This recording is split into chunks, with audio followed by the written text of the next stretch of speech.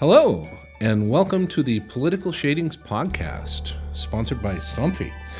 We are coming to you live from the Willard Office Complex in the Big Wig Media Studios, partnered with our promotional partners from Evergreen Media as well. I tell you, every time I hear that intro music, I can't thank Joshua Espinoza Terrific enough. music. It's great. It's unbelievable. It's like we sound almost professional. Almost professional. Yeah, exactly. And so we let him down, I think, with what comes after that. That's right. So we want to shout out to Joshua. It's joshuaespinoza.com. He's a fantastic musician. He was wonderful to work with, and obviously he's super talented. So we're lucky to have him. And also we want to acknowledge the newest member of our podcast team, Jackie Hankard, who's going to talk to us for a moment about our major sponsor, Somfy, and what they do and how they do it.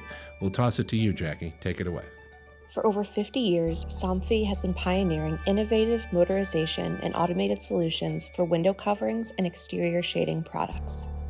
With comfort, ease of use, security, and sustainability in mind, Somfy's seamless and connected solutions are designed to help people make the move to living spaces impactful for humans and with a reduced impact on nature.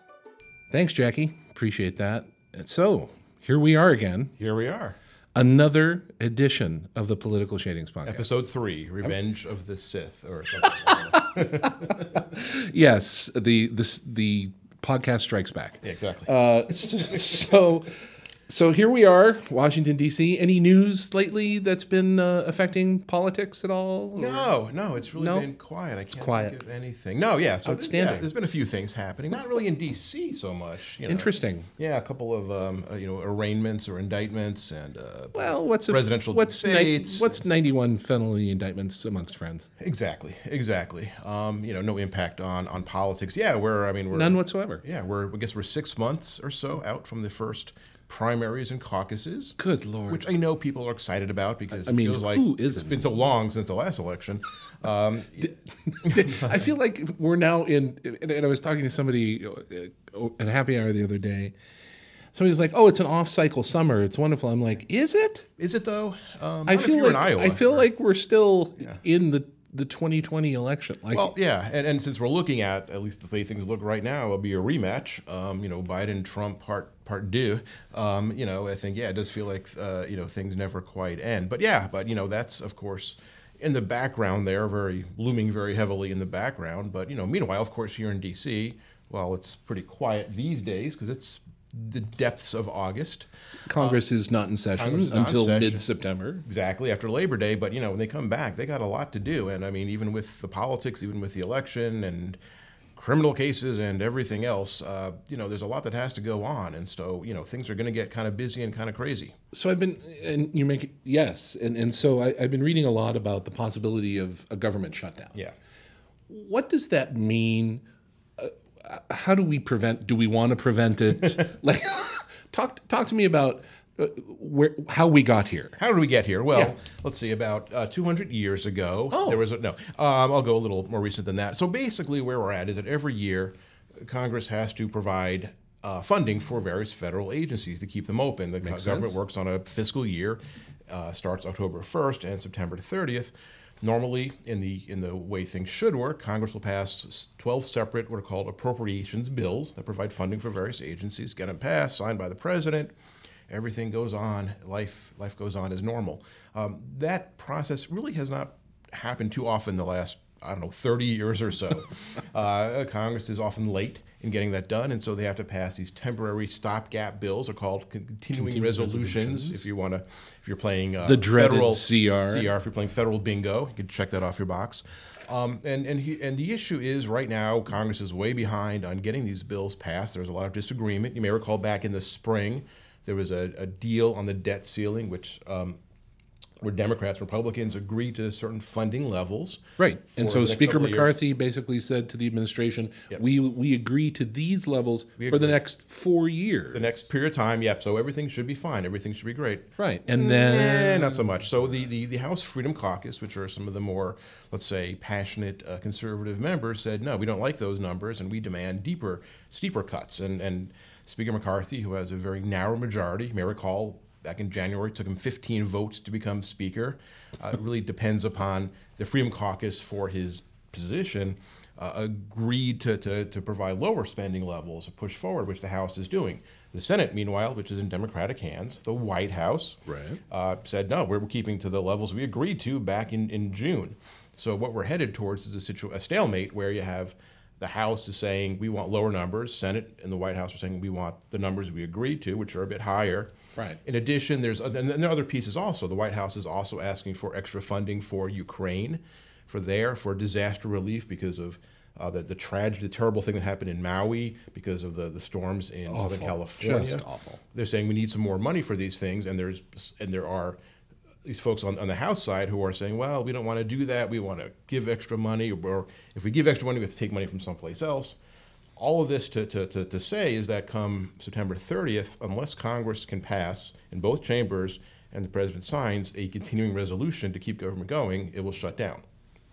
So is your sense that Speaker McCarthy wants the shutdown to happen, or is it placating his quote-unquote base within Congress and is looking towards his Democratic colleagues, perhaps, to help him out pass either a CR or a full-blown budget? So, yeah, I mean, I don't think Speaker McCarthy wants a shutdown. I think the history has been over the last 25 years that whenever there's been a shutdown, politically, Republicans have taken the blame for that. Right. Happened under Newt Gingrich, happened under Speaker John Boehner. Right. It happened under President Trump.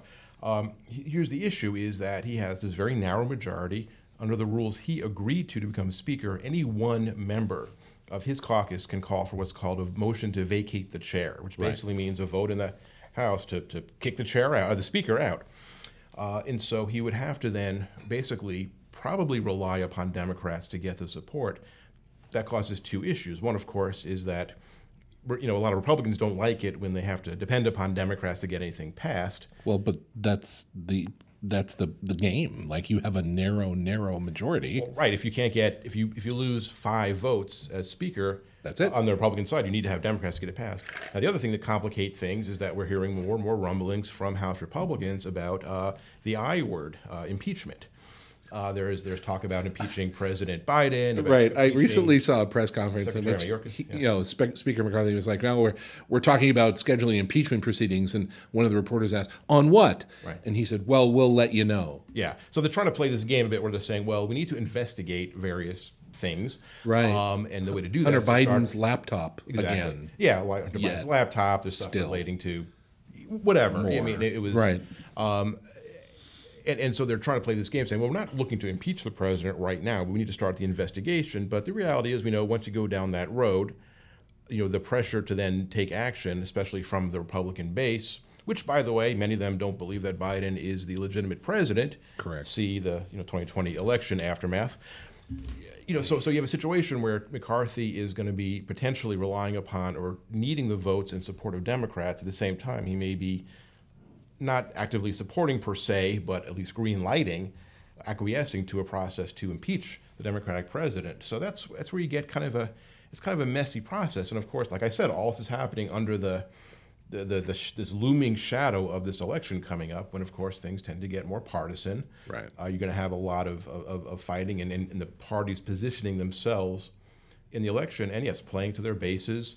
And so, I mean, there's a lot of things that could happen in the fall, which could be not helpful. A shutdown is not helpful. We know that. Right. Things shut down, national parks close, agencies can't get work done, government contractors can't get paid. Nobody in their right mind wants to see government shut down, but that may be the inevitable outcome unless you can get the votes together to pass a bill to get the government going forward. Well, in the meantime, it seems like, the economy is relatively strong.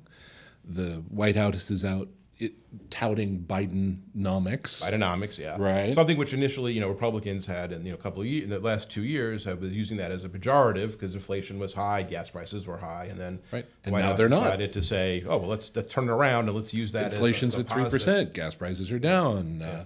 Is that a direct reflection of things like the Inflation Reduction Act and the infrastructure bill?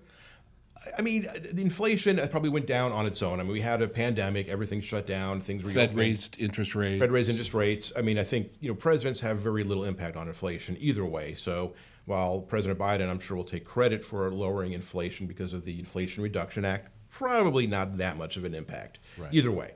But he'll take credit for that. And meanwhile, of course, that bill is putting money out into the street, out literally in some cases in terms of infrastructure, rebuilding roads, rebuilding bridges, water systems. There's $45 or so billion for broadband to places that are not served by internet. So I mean, there's a lot of money going out the door, which obviously creates jobs and of course is in some ways a very tangible way of saying, look, hey, we're doing things for you, we're doing things for the country. Well, and that's what politicians do, right? Yeah. Now, I remember when the infrastructure bill passed, it was a slightly different situation. The Democrats still had a majority in the House. Right. So the Inflation Reduction Act was passed under a slightly different set of circumstances. You had a whole bunch of conservative Republicans vote against both the infrastructure bill and the Inflation Reduction Act. And yet I now see them at home taking credit for bringing that funding to their districts. Now, hold on, John. Are you suggesting, I want to be very clear here, are you suggesting that politicians might vote against something and they take credit for the benefit? This is why people hate politicians. Right. And look, and both sides do this. This is not... That's right. I mean, but certainly, yeah, you see even Speaker McCarthy has announced with press release money that's coming into his district in California for a bill he actively lobbied against. Opposed, right. And you might say to yourself, well, how can that be? How can somebody take credit for this road over here that was funded by a bill they voted against? And the reality is, well, you can. It works. I mean, most voters are not that hyper-focused like us crazy people here in D.C. on these kinds of things.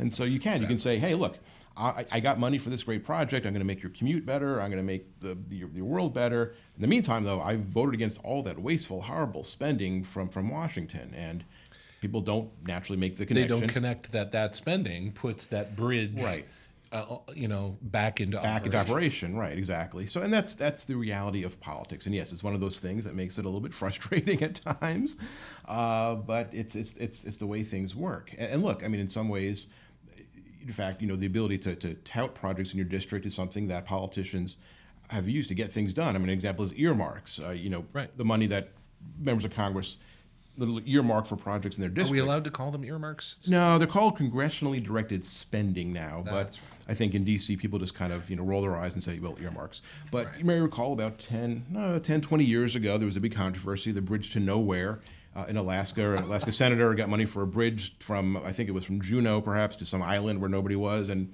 big scandal, and so he banned earmarks. The dirty little secret is that earmarks really do help the process move along, because if you say to members of Congress, hey, there's money in here, in this bill for something in your district that'll benefit your constituents, you're more likely to get them to vote in favor of it. So it does help move things along. Sure. And they came back with earmarks about 2 years ago, and they put various protections in it, where the projects have to have some sort of connection to federal programs. It has to have community support, not just putting a jacuzzi on somebody's house. It has to be some kind of public policy tangible benefit to the community, and so that has continued, and it's something that I think a lot of people feel is a bit unseemly, perhaps. But politics is messy. What's the saying about making sausage or watching sausage being made? It's not a pretty sight sometimes, but it gets things done. It is not. Unfortunately, people love sausage and continue to eat it. They absolutely do, all kinds. So, switching gears a little bit, we have a pretty exciting guest in the studio today. Yeah, Jason Hartke, who is somebody that I think both of us have worked with for years, longer than we care to admit at our advanced age. But he's somebody who's been really just a leader in buildings for a long time on the energy efficiency world, about helping to make buildings more energy efficient, and has since really kind of moved onto kind of the idea of healthy buildings. And with the pandemic 3 years ago, with the wildfires we've seen this summer and extreme heat, I think people are really recognizing that healthy buildings are not just a nice to have, it's a must have. We have to make sure that the places where, look, we spend 90% of our time in buildings. We're in a building right now, in fact, if you didn't know that. Are we? We actually are. Wow. And making those buildings healthy for the humans who are in them is important. So he's doing great work with this organization called the International Well Building Institute, which has developed a standard, the WELL standard, so you can measure how buildings are doing in terms of different criteria to keep people healthy in them. And so I think it's a great conversation. It's something that is so important for a long time, but it's beginning to really get that kind of attention and recognition from policymakers that, this is a priority. We have to make our buildings not just energy efficient, not just resilient, but make them healthy for the people who are in them, and understanding what that means and how to do that. Well, let's get right into it. So after the break, we will be bringing in Jason to chat with us about all things building, energy efficiency, green, and health. Thanks for listening. We'll be right back.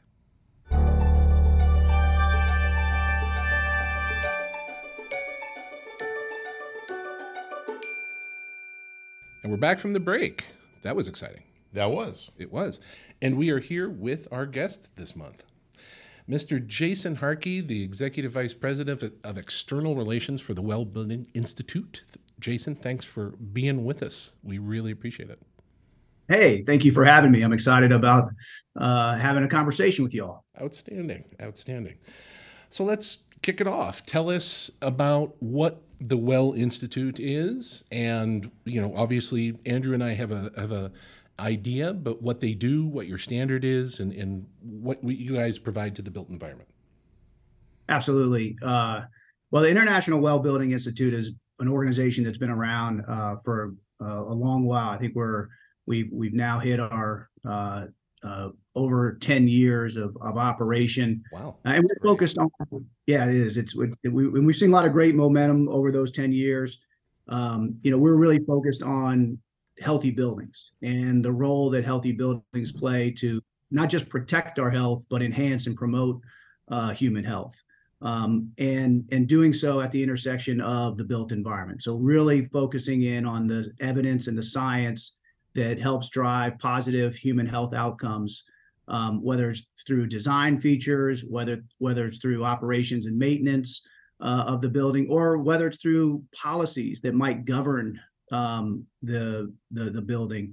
I'll give you an example there, like green cleaning. We've talked a lot about how green cleaning gets implemented, and often it's through a policy mechanism by the organization. So again, all of that is woven into kind of our DNA. We are mission-based organization that is trying to transform the market. And we do so, and our kind of theory of market transformation is based on leadership. We think if you can define a roadmap for what success looks like in terms of a healthy building, and that we utilize our well building standard, which was introduced in 2014 to do that, then folks will gravitate to that leadership model and demonstrate leadership. And again, that helps pull the market and drive the market transformation we're trying to create. So it's a merit-based, point-based system like LEED, for instance. It is. It's very similar to LEED, except that it's exclusively focused on human health and has a very similar model. 10 concept areas. These are things that I think a lot of us are more familiar with these days than we were, maybe back in 2018 or 2019. But it's indoor. Oddly enough, health has become an interesting issue to a lot of people. Yeah, and that's really interesting because, as you said, I think, when you talk about green or building standards, people may think LEED, which of course is very important, and you have some experience there also, but now in the last 3-4 years especially, I think people have gotten firsthand a sense of why healthy buildings are so important. Yeah, for sure. So talk to us about how you got involved. Tell us a little bit about you, your journey. The three of us are lobbyists in the building industry in Washington, D.C. Tell us how you got here. It's interesting. It's policy and advocacy at the intersection of buildings for the last 20 or so years of. Sounds like the theme of our podcast. That's amazing. and then our and how we've all interacted and intersected along the years, and it has been really interesting. I started in advocacy at the U.S. Green Building Council, so I I know LEED and the power of what they're doing to really accelerate green buildings. I ran advocacy there at all levels of government, not just in the U.S. but around the world, and we were seeing kind of this I would say kind of this advent of new types of policies to accelerate green building. At the time, there was just maybe a handful of policies at the local level. By the time I left, was there for just under 10 years. 400 communities plus had passed green building policies. We did a lot of great work there. We did a lot in partnership. I came across Andrew when he was at the American Institute of Architects. Yep. A lot of great work together. This was not something that was just one organization, but there was a really great cohort of leading organizations advancing these policies because they had such a significant impact by reducing the impact of the built environment on climate change and in other contexts.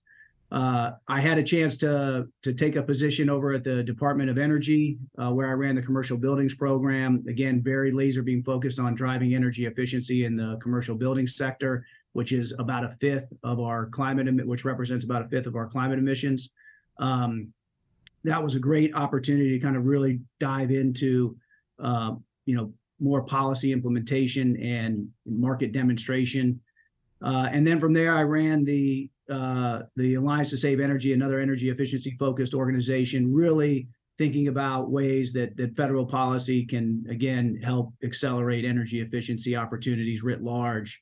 And again, that was an awesome opportunity. And then roughly 3 years ago, transitioned over here to the International Well Building Institute. So basically, you started at Well Building, I believe, in late 2019 or so, right? And I imagine at that point, take us back then. I mean, what was kind of the feeling about where healthy buildings as a topic, as a movement was going to go? Because I imagine it probably changed a little bit soon, a couple months soon later. after that. Yeah. It was a very interesting time, Andrew. It was December 2019. I started. We were just finishing up a press release that Well Buildings had kind of exceeded 500 million square feet of real estate. I was devising kind of an advocacy strategy. I really didn't think there'd be a lot of federal engagement in maybe the first couple of years, maybe, kind of planting the seeds for why healthy buildings were so important. And then March of 2020 came and the pandemic hit, and a lot of us were thinking about, okay, how do we respond to the pandemic? What's the role of buildings in the context of an airborne disease? Things like ventilation, filtration, IAQ, these all became kind of, terms that everybody started to become familiar with. And I think the thesis that it was a very quick turnaround, but I think healthy buildings went from a nice to have to a must have. To an absolute must have, yeah. And so, we've seen since that moment, we've seen a tenfold increase in well certified and registered space. Again, we were at 500 million when I came on. We're now just under 5 billion. So it's been a huge ramp up, and this is a global demand for healthy buildings that we're seeing. And again, the policy, I would say, has kind of followed suit. So again, we've seen the same trajectory of increased focus and attention on healthy building policy, and that's been really exciting to kind of to see, and also to kind of be part of and be engaged in on a day-to-day basis. Awesome. Well, so talk to us then about, when you were at USGBC, obviously that was a pretty heavily focused state and local effort with a lot of federal on the side. Talk to us about the well standard and how it intersects with the federal government, and what agencies, or even the White House, who's really interested in this. And obviously, since everything changed after the pandemic, and we have things like you mentioned, the Indoor Air Quality Summit at the White House recently. Like, what's driving this? Where are we headed at the federal level? It was. I would say that it was bifurcated. There was kind of like the immediate response to COVID and the way that the federal government responded. Again, it spanned two administrations. You had the Trump administration, then transitioned into the Biden administration. Right. But a lot of the focus really was on kind of what is the immediate response. And, around like 2021 and into 2022, we started to get into kind of more of a recovery conversation. And I think that's where folks were able to kind of take a breath and think about what does it mean to get stronger in the context of these acute health threats. And I got to give a lot of credit to the Biden COVID-19 response team that was situated right there in the West Wing, part of the core leadership of President Biden in the White House. And those folks helped put, I think, healthy buildings and indoor air quality more specifically on the national map. They wove it into their COVID-19 prevention plan, which came out in early 2021.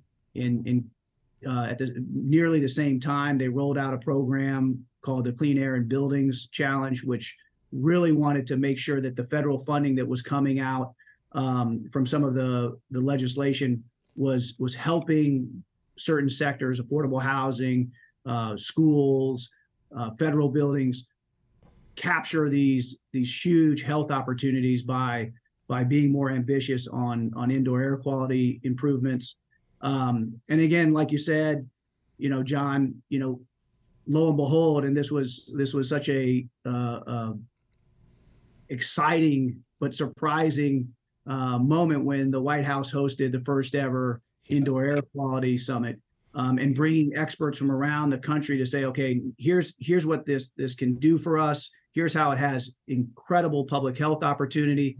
But then, okay, now what do we do? And so it put the agenda on the map and helped all the stakeholders rally around the different levers that they can pull to help drive the movement. And that's a big deal. The quick old line, somebody said, where the light shines makes a difference. It's the old bully pulpit line. And the White House has a pretty big light. So when they shine a light on an issue, that can make a big difference. And it has over the last, I'd say, 2+ years. That's great. Yeah. And obviously having that federal focus is great, but also as John, said, it's something that has to go to the state level and local level. I mean, just this week, we heard that a school district in Kentucky had to shut down schools because there was an outbreak of COVID, I think COVID, flu, and strep, kind of a perfect storm. And they had to, shut it down. And obviously we're all kind of in this post-pandemic mindset, but these contagious illnesses are out there. Right. Not just COVID. Right. Not just COVID, more than, a number of things. And so, how do you see kind of the reaction to all this? And at the local level, are you seeing this kind of interest in sustaining kind of the work towards making buildings, schools, hospitals, apartments, everything else healthy? I am. And the policy space has been fairly consistent there. Early on, the U.S. Conference of Mayors, I think, put a stake in the ground and had a healthy building resolution that was passed during one of their meetings that really said, hey, look, we need to think about healthy buildings for the future in the context of COVID-19, certainly, but also as we move forward. There was another similar resolution that was really more about getting ahead of future health threats in 2022. Again, doubling down on healthy building strategies and solutions.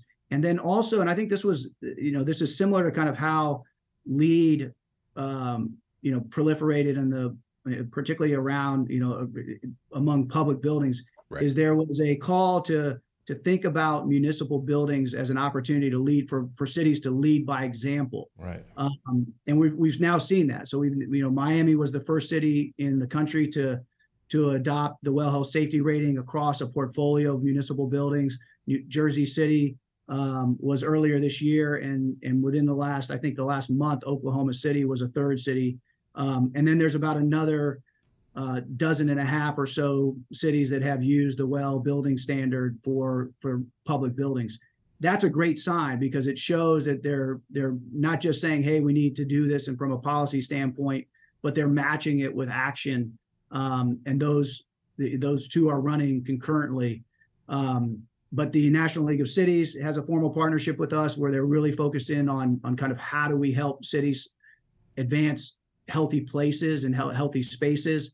There's been other, I think, local action at the state level. Cities have really embraced. The last thing I'll say is I think cities have really embraced what I think is what they do best, which is be laboratories for innovation, and they are certainly acting as laboratories of innovation as it relates to healthy buildings. Schools is another public sector that I think is super important. It's a little different because there's so many issues that schools have had. They've got a ton of funding. I think a lot of that has been focused on helping improve indoor air quality and other healthy building strategies. But a lot of schools have suffered, from very, inadequate funding for a lot of years. And Andrew, I know you did a lot of advocacy work focused on schools.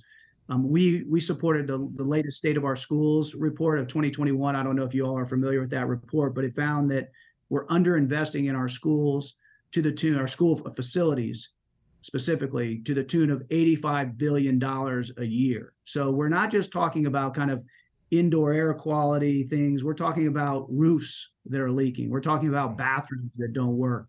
So schools have, I think, much more, almost deeper issues as it relates to the importance of modernizing. But clearly, our view is that every child, every teacher, every administrator ought to be walking into a school that's safe and healthy. And the reality is, even with all the federal funding that's come through over the last 3 years, that's still not the case. Right. So I'm sensing a lot of parallels, and please correct me if I'm wrong, but I'm sensing a lot of parallels. The three of us have been active in advocacy on energy efficiency and green in Washington. Between the three of us, it's like 75 years of experience. But is there parallel between the early on energy efficiency with the early on green building and now the early on emphasis on health and well-being? I sense a synergy between the three, sort of, starting with energy efficiency, moving on to there's more than just that. It's green, and now it's more holistic. It's more endemic in the environment of buildings, in that it's about health and well-being with all of those things combined. Am I correct in saying that? Well, look, there's a lot of us over here that say we're standing on the shoulders of giants. The work of the energy efficiency community dating back to the very early 70s. They've been such a great force for policy, but also on the implementation side. Again, having run an national energy efficiency organization, we used to note that according to research, energy efficiency had saved the economy over $1 trillion. So we have been, as a country, we've been super successful in driving energy efficiency across the country, whether it's in buildings, whether it's in appliances, and across the board, whether it's in our transportation and our cars and automobiles. So that has been a huge success story, and I think it again, like you said, it then went, from the building standpoint, it went into green building, being a little bit more holistic about the environmental impacts of a building beyond just the energy impacts. Right. And then now on the health side, and I love that because it's made sometimes the policy conversation maybe a little bit more complicated, but it's made it more sophisticated, because what I see happening is a great convergence around kind of the values that we want to see reflected in our buildings. No question. I mean, the ultimate, line on all this is that, planetary health and human health go hand in hand. Absolutely. Right. Our policies need to reflect that. Our implementation in what we do in a building, when we build a building, when we operate a building, need to reflect that. And so I think we are seeing this convergence where the sustainable building practices are being done, the healthy building practices are being done, and even the climate resilience practices are being done together. And that's, I think, super important. And now we're starting to see, I think, again, you kind of hit it on the head, John, that we're seeing that also reflected in how policymakers, decision makers across the board, whether you're a school superintendent, right, or you're a member of Congress, how they think about those policy outcomes to reflect that. Yeah, whether it's the intersection of business and policy or health and well-being or energy efficiency or green, the goal is the same thing. Right. And it's interesting how much that, I think health and kind of, in the environment work together. I'm thinking about like the products that, our sponsor, Somfy, creates automated shading, which obviously being able to allow daylight, but also reduce solar glare. Not only does that save energy if you do it the right way, but also increases occupant health and comfort. That's right. Daylighting is good for productivity. So, I think there are some of those connections. One of the things I did want to, Andrew, a quick comment on that, because I think it's a great point. That convergence of solutions has really been spurred by, I think, a lot of business innovation. And Somfy's a great example. You've got all these companies that are in tens of thousands of buildings, and they've put these dots together a long time ago. They know that when you're doing energy efficiency in a building, that there are opportunities to also improve indoor environmental quality. Somfy's a great example because on the healthy building side, yes, they are a huge example of ways that we can save energy and very established types of benefits on that side of it. Right. But then they're also contributing to improved indoor air quality. They're contributing to lighting that is better for human health. That's going to help our our biorhythms and actually help improve sleep for people inside those buildings. A huge one. They're helping in terms of thermal comfort.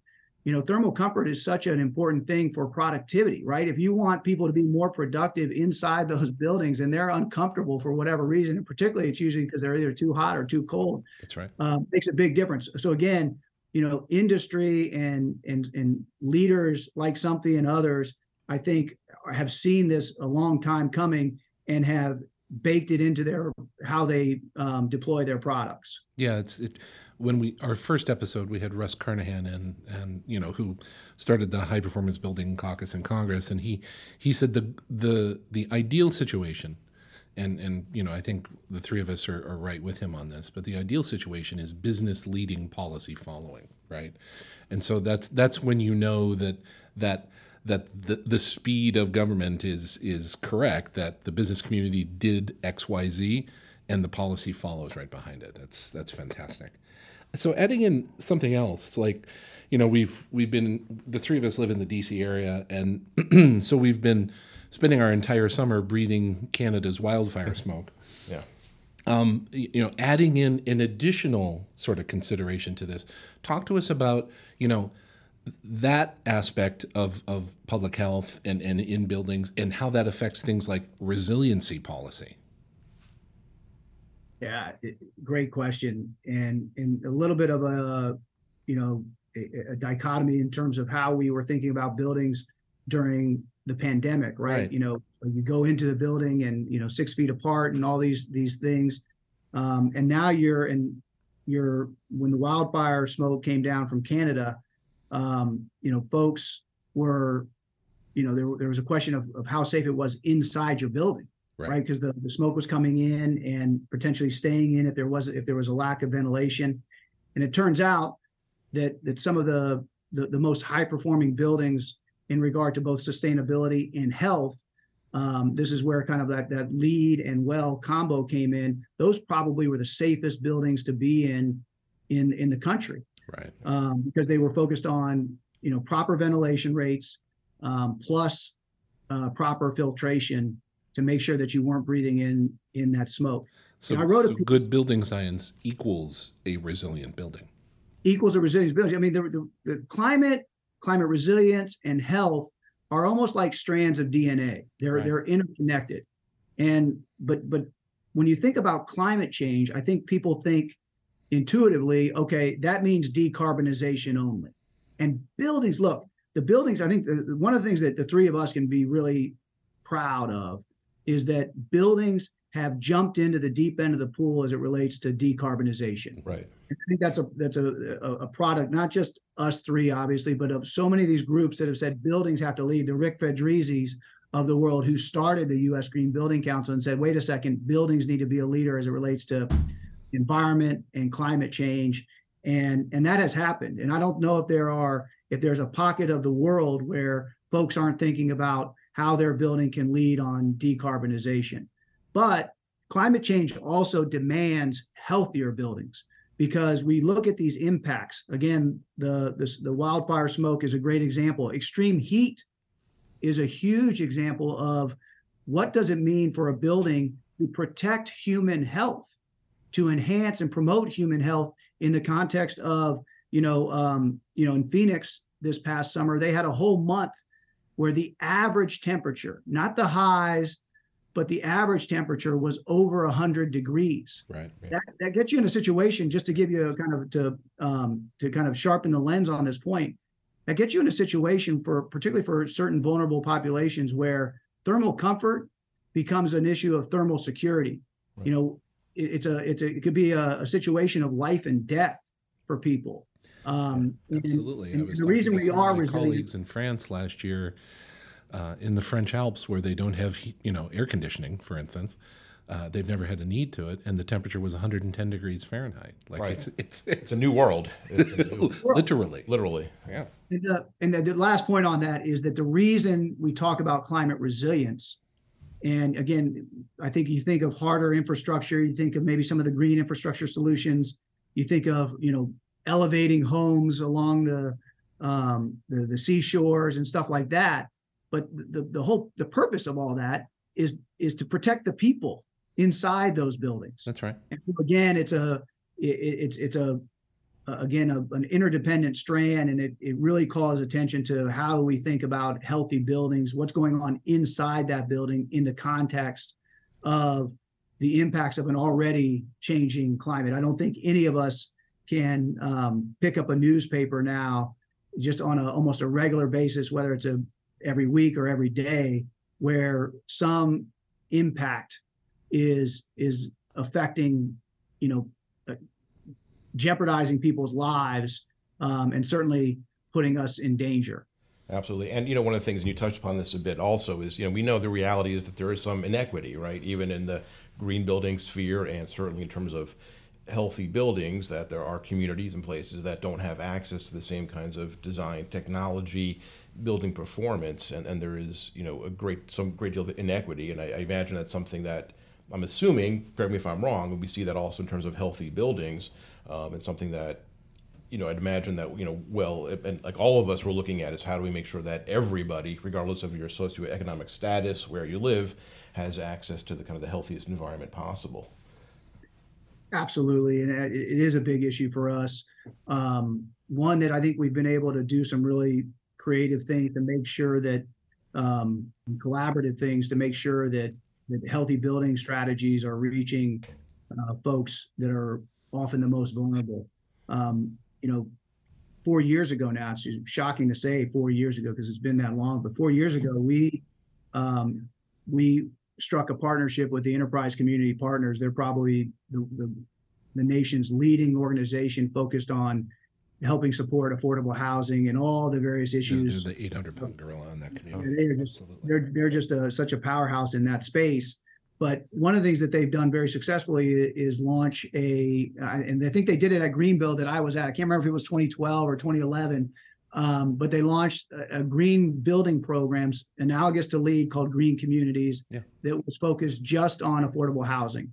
Green Communities has become the de facto green standard for affordable housing in the United States. It's incentivized by 27 state housing authorities across the country. It's baked into other local policies that's the system that affordable housing, particularly affordable housing with public funding, needs to do, sometimes required, sometimes incentivized. And what we decided to do is said, hey, look, this is a priority sector. We want to make sure that as much of what we've learned from the building sciences and the health sciences that is baked into baked into WELL, shows up in green communities. And so in 2019, we engaged in this effort. It was a multi-year effort, but when they launched Green Communities 2020, in effect, we were able to get WELL features into that program such that all future Green Communities 2020 projects will be dual certified to WELL. Oh, man. And we are super excited about some of the first projects have just come online, certified projects. And so we're starting to see the fruits of that partnership. But moving forward, those projects are green and sustainable and healthy. And that's a big, big deal. And again, it's an opportunity to replicate that type of collaboration in other parts of the world. Amazing. So Andrew and I were talking earlier a little bit, sort of, about the rollout of things like the Inflation Reduction Act's policy and funding and the Infrastructure Act's policy and funding. Talk to us a little bit about how, you interacted with those two policy touch points and what it meant to something like the Well Building Institute and how some of your policies were able to sort of influence that legislation. Again, this is what we got thrown into so much federal policy. Yeah. And really what a exciting moment to be, in advocacy, because the policies were just like, happening fast and furious, left and right. I think, we all had a little whiplash on how quickly things were going. And it also shows, I don't know if this was the case for you all, but it was the case for me, is that, you plant these seeds and ideas, policy ideas that, in the moment, somebody may tell you that has no chance ever getting through.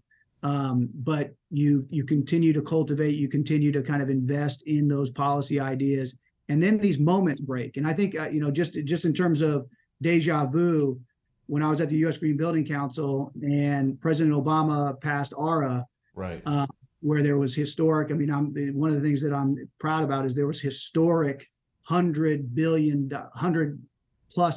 of investment in green building in ARA. Right. And a lot of those policies were picked up from ideas that we had supported, that other members of Congress had put forward, that a lot of people told us would never go anywhere. And then all of a sudden, they were part of that package. And I think the same is true of, President Biden's essentially COVID package, definitely part of the Bipartisan Infrastructure Act, and absolutely showed up in the Inflation Reduction Act.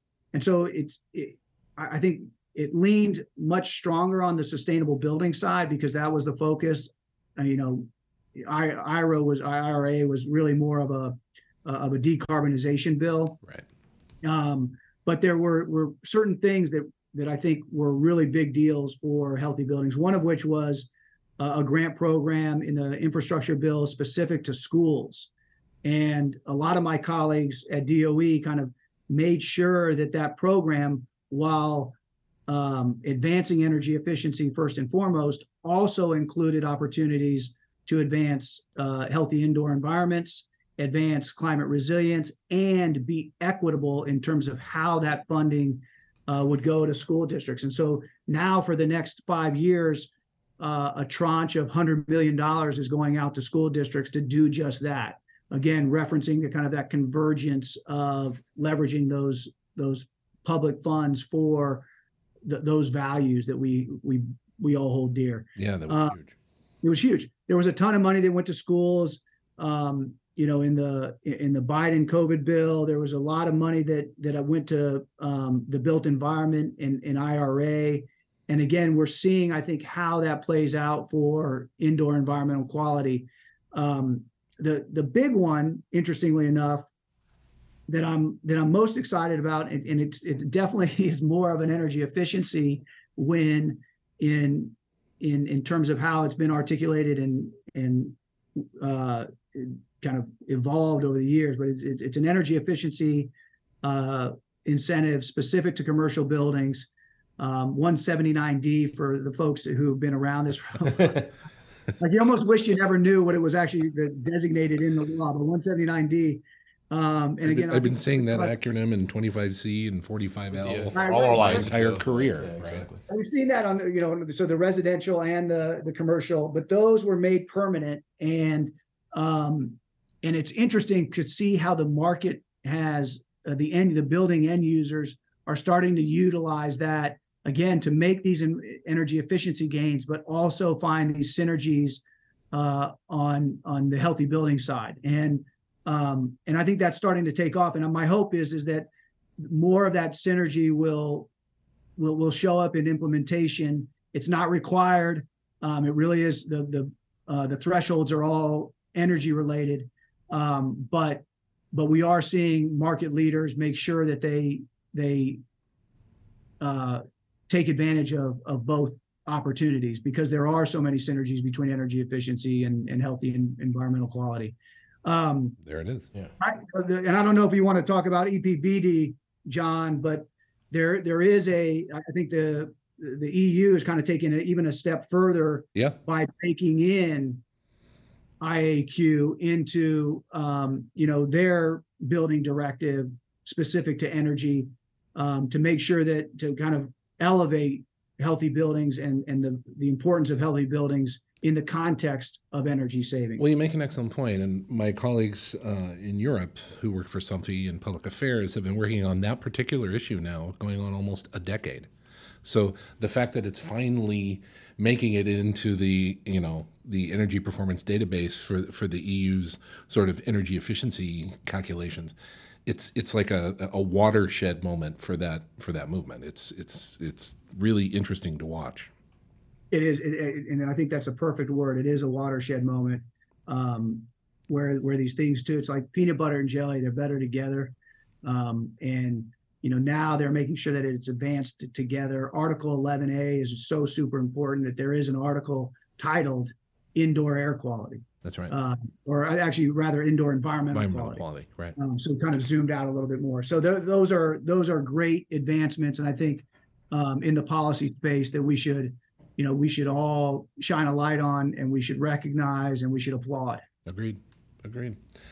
Well, listen, man, this has been amazing, and we can't thank you enough, both for taking the time today to chat with us and for your yeoman's effort on all of these things that have basically affected our lives, both as industry and as specifically as advocates. It's amazing. No, it's great. I mean, there's really is such a moment now, I think, when healthy buildings have come to the forefront, and the Well Building Institute has played such a central role in that, and a leadership role. Right place, right time. Yeah. Fantastic.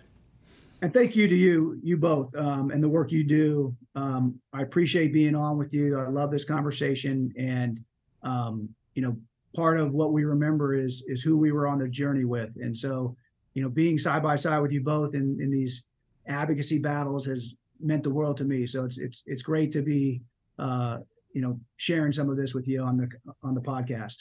Terrific. Well, thanks, man. We'd like to have you back on in a couple months to follow up on a couple of things we discussed, and enjoy August in our lovely nation's capital. Thank you much. All right, we'll talk to you soon. Thanks, Jason. Thank you so much. Bye, folks. Well, that was amazing. That was great. Yeah, I felt like I was reading my resume for the past 25 years. The history of grid buildings. Yeah, and there's so much connections between climate and how buildings are impacted by it and impact climate, and health is just right in the middle of that. It is so important. Truly. And so we can't thank Jason enough for being with us today, and we can't thank you for listening in to the Political Shadings podcast. We survived another episode. Yes, we did. 3 down. Yeah, where we discuss the intersection of the green economy and politics, a little bit of energy efficiency, a little bit of green building, and some common sense on occasion. Well, let's hope. Hopefully. I'm John Lawyer. I'm Andrew Goldberg. And we'll be back to you next month with another episode of Political Shadings. In the meantime, stay safe, stay cool, and stay well. Thanks a lot.